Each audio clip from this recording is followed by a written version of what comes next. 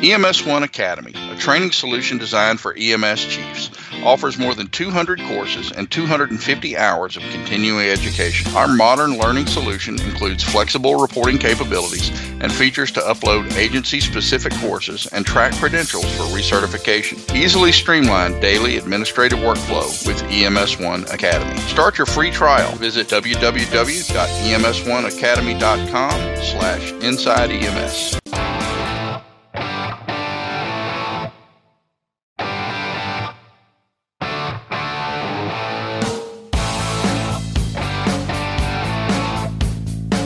Well, guess what time it is? It is time to go inside EMS. I'm your host, Chris Cebollero, and with me always is my good friend, the Ted Nugent of EMS, Kelly Grayson. Kelly, what's going on? I'm good, man. Happy Valentine's Day. I hope you got the chocolates and the candy hearts that I sent you. Was that from you? Will you be mine, Chris Cebollero? I guess I will. I guess I will, man. 4 years together soon, and yeah, I'm pretty honored. Thank you so much, but I don't like chocolate-covered cherries for next year. How about that? Okay. All right. Well, I'll keep that in mind. I thought about greeting you at the door dressed in saran wrap and nothing else. But yeah, that would have made me turn right around and leave. You would have seen what I had for lunch in that case. But how things going down there in Louisiana, man? You got your course should be finishing soon, yeah? Yeah, they're taking their national registry exam today, and I can't be there to offer moral support, so I'm as nervous as a long-tailed cat in a room full of rocking chairs. But how'd the course go this year, man? Was it good or? Every course has its own struggles. These guys were a challenge, but not so that they're bad students. It's just things. Every class has its own unique personality, and these guys were all in the fire service and volunteers, and so they came into the class with some degree of experience, right. In emergency services, at least in a first responder role. The problem is let me ask you that. How does that work, though? I mean, when somebody comes in from a volunteer and they're taking formal education, is there a disconnect now between what they've learned as a first responder and then now as they try to get that next level? I mean, because I got to think there's a certain amount of, let's just go ahead and pass the test, but we're going to go ahead and go back to the way that we've always done it kind of thing. I mean, maybe I'm wrong. Yeah, one of the problems with this class is they assume that what they've seen and experienced in EMS is how EMS ought to be, and how it's actually done. And it's been a struggle along the way to teach them, just because you saw certain paramedics do certain things doesn't mean it was the right thing. And this is the way the EMS is actually supposed to be done, and so on and so forth. So it was kind of difficult in that regard, and getting them past that hump. And saying, look, this is the way EMS is supposed to be done, and getting them out of their comfort zone has been a challenge. I've had to repeatedly say, I'm not teaching a such and such a fire department EMT class. I'm not teaching a first responder at the plant EMT class. There is no such thing as a first responder and we don't transport EMT class. It is an EMT class. You are qualified after this class to go out and do all of those things. Whether you practice to your full scope of practice in EMS is another story. But just getting them in that mode, because they don't seem to want to get out of their own personal bubble, and they filter everything that I tell them through the lens of my fire department or my plant or my industry and that sort of thing. So getting them to expand their horizons a little bit and understand how EMS is done outside of their department has been a chore, but it's been worthwhile. I think my guys are going to do good, and they're going to rock it this morning. It's just if you're conscientious as an instructor, you worry, you worry, and you take a little personal interest in these guys, and you can't help but get attached to them and hope that they do well. I have a hard time remaining objective about my students. No, I bet you would. I mean, but basically, you're putting your name on that whole. On that whole process. So, I think you bring up a really good point. And now when we think about transitioning people who haven't been in EMS, and maybe, I get your opinion on this, or the first responders that have been in EMS, and some of these first responders, Kelly, right? I mean, they could have 10 or so years of experience and all these, habits kind of ingrained in them. So you as an educator now, how do you take that, maybe the differences in students and mold them into kind of where they need to be? I mean, you've got ego, you've got experience, you've got inexperience, you've got, not knowing anything about it. How do you now as an instructor bring all those pieces together and make them one cohesive group into moving forward? It sounds like it would be a daunting task. It is. It is a pretty daunting task, man. And the first thing you have to do is understand your students' motivation and get to know them as people, because you can't just have a teaching method. And this is the way I teach my class, and this is the way I do that. Not with adult learners, because each adult learner comes to a classroom with different experiences, different motivations, and everything else. And a wise instructor adapts to a certain extent their teaching methods to their students' needs. And not all of my students, for example, do well with the hybrid method. So the hybrid, flipped classroom concept is constantly in a state of flux, and I've had to learn to be very, very flexible.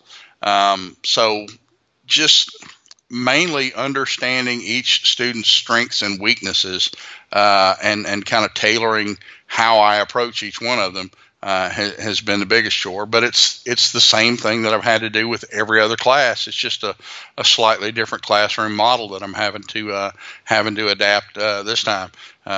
This entire class has reminded me of the difference between distance education and traditional, but has also reminded me that EMT students are the same pretty much everywhere you go.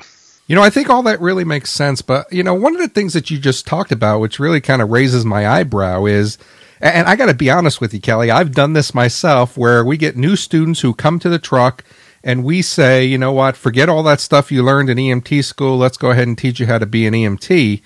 And, you kind of referenced it when you were talking about the volunteers have a specific way of doing things, and they want to get through EMT school so they could go back to doing what they were doing. I mean, how did we get here? Well, you mentioned that one thing where new students come out there and their preceptors tell them, well, that's how you learned it in school. That's how we do it on the street.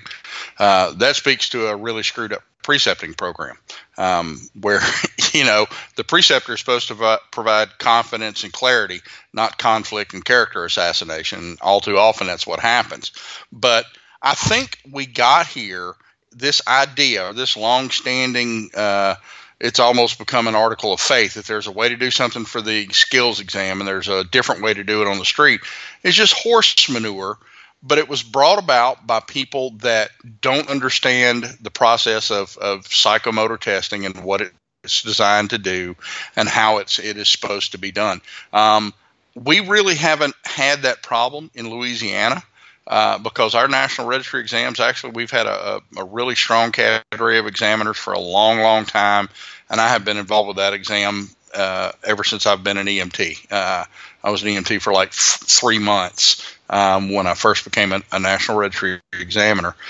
And the way we test, we actually allow our examiners to use some common sense and some clinical judgment in determining whether a student knew what they were doing in the station, and there's a lot of wiggle room on that skill sheet.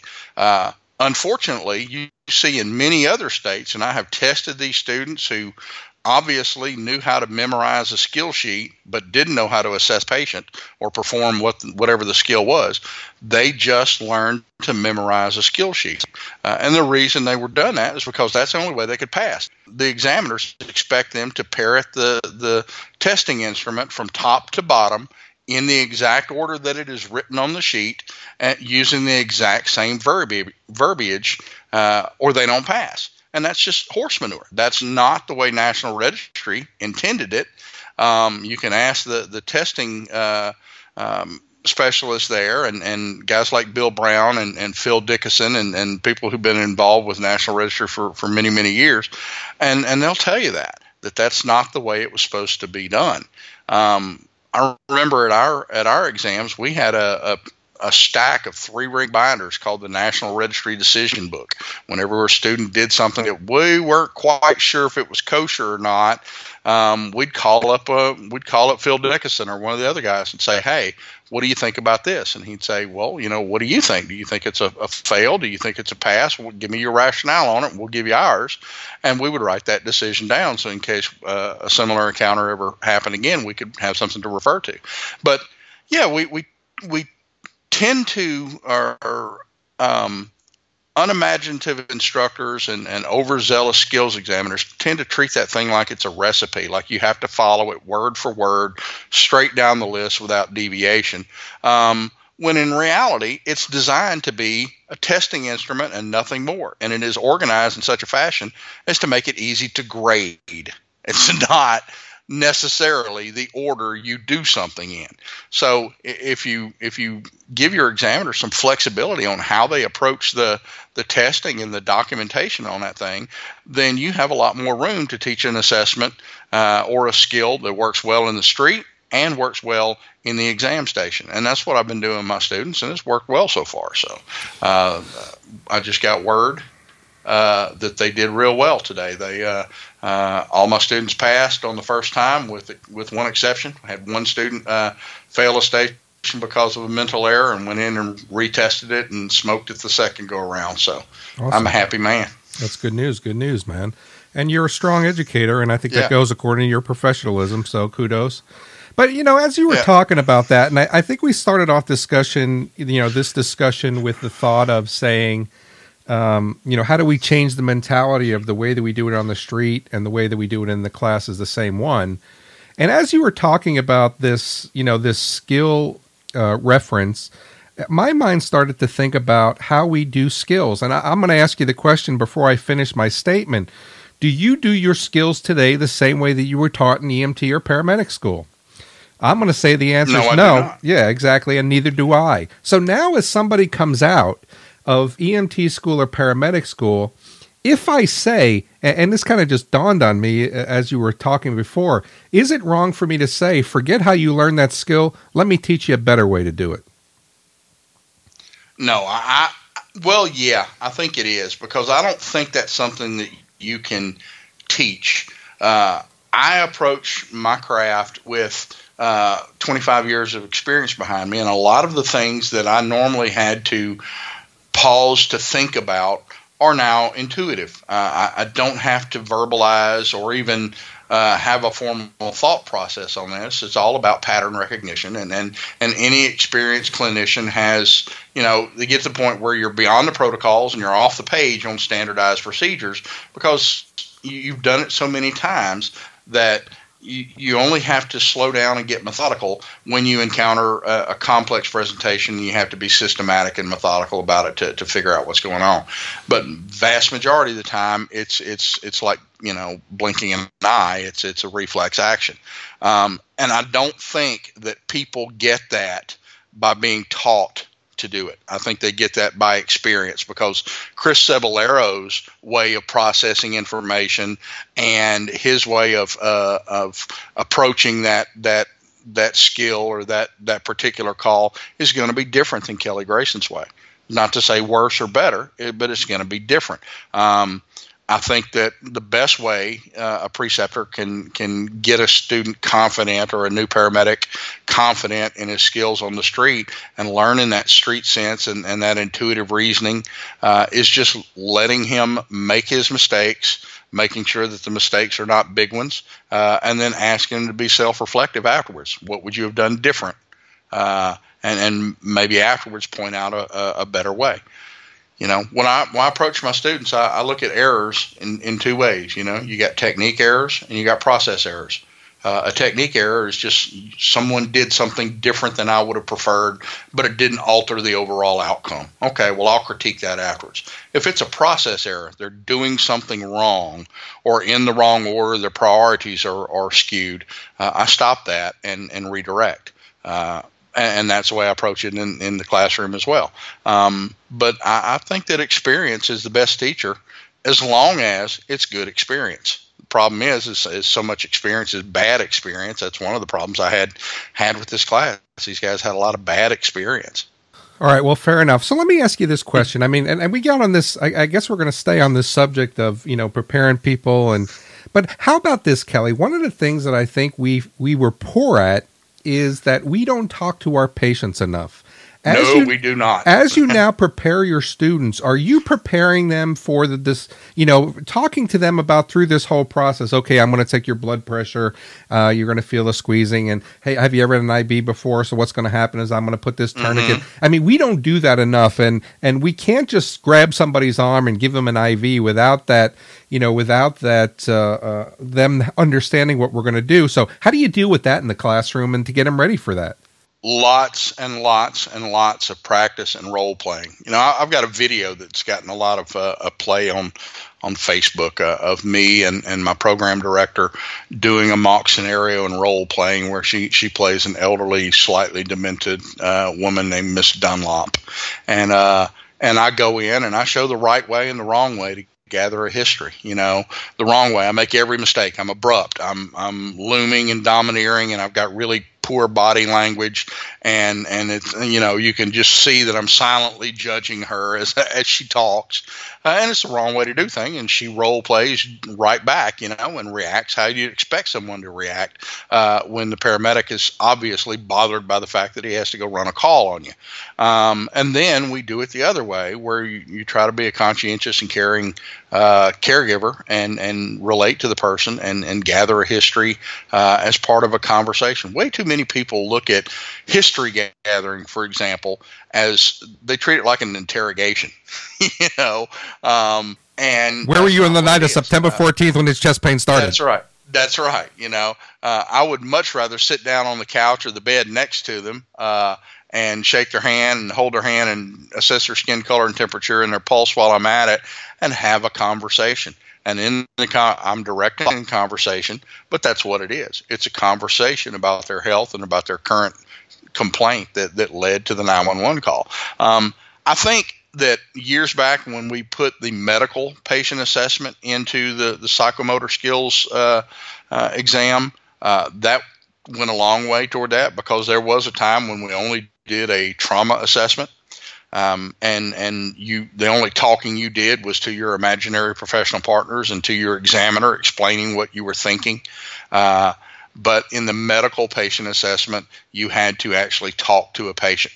Now, the problem is if you talk to the patient and you only memorize the skill sheet, you wind up kneeling next to someone or standing next to someone and say, "Man, what was the onset of your pain?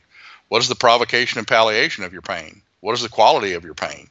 What is the radiation?" And obviously you've memorized a sheet, but you don't understand what you're actually asking, and neither does the patient. And the way we always countered that is we make sure that our patients role play well enough that they play dumb. What do you mean? I don't understand this radiation. Well, I don't know what provokes and palliates means, and make them converse with them like they would any other human being.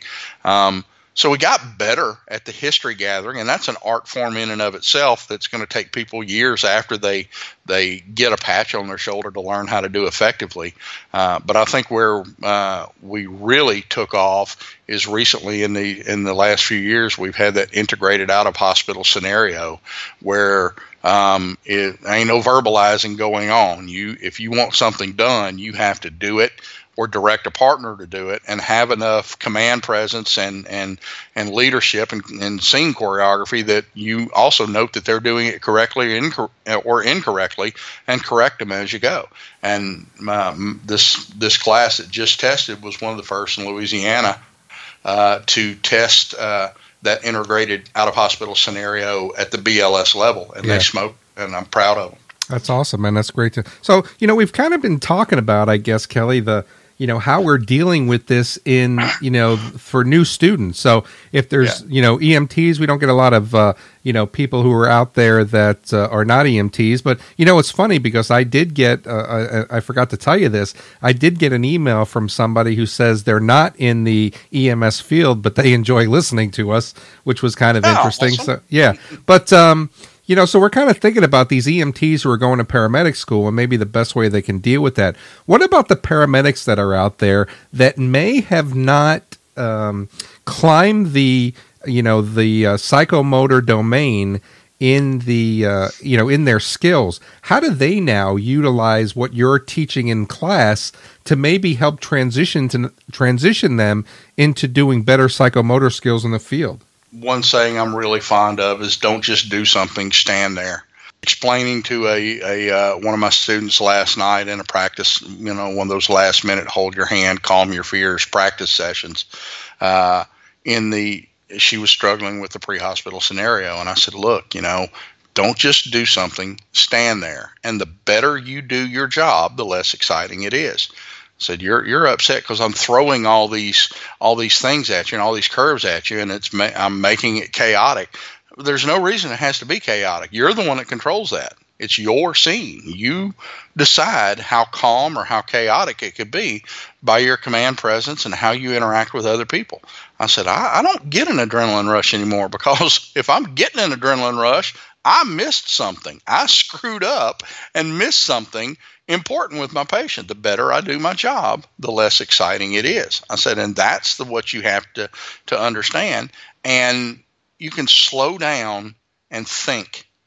And that's what I mean by don't just do something. Stand there, slow down, take a deep breath, assess the situation. The tactical folks call it the OODA loop, that decision-making cycle: observe, orient, decide, act. And you always want to be going through your OODA loop and deciding and reassessing and reassessing your interventions and the scene itself and everything else, and staying ahead of the game. If you let the events happening around you get inside your OODA loop, then you're in reaction mode and you can't control your scene anymore. You're just reacting to what happens. So I'm big on being proactive about that sort of thing, and it all boils down to slowing down and communicating better. I tell people this in my ACLS and my EMT and paramedic classes. I said, we'll watch the ACLS video, and the mega code video, and I go, well, what kind of in y'all's experience do codes ever run like that? And they go, well, no, of course not. Actually, they can. Mine aren't all that different. I'm not wearing a lab coat, and I'm probably a little more rumpled and wrinkled than the actors on the stage, but mine aren't all that different. And I imagine any paramedic worth his salt who knows how to direct a call and run a code could say the same thing. So you just slow down, and the more you talk and the more you communicate and use your team members, the better off you're going to be. All too often, the new paramedic struggles because they think that now that they're in charge and they're the senior person or senior certification on the truck, that they have to control every aspect of it, and like suddenly overnight their EMT partner just got terminally stupid. But I hate to use that cliche. Paramedics save lives, but EMTs save paramedics. But the people that need the help of a good EMT the worst are usually, quite often, the ones that don't ask for it. But hey, that's what I think. That's what Chris thinks. We'd like to hear what you think. How does a paramedic get over that hump and become smooth and polished in his craft? Let us know at the show at EMS1.com. And for myself and co-host Chris Cebollero, thanks for tuning in to Inside EMS. We'll catch you guys next week.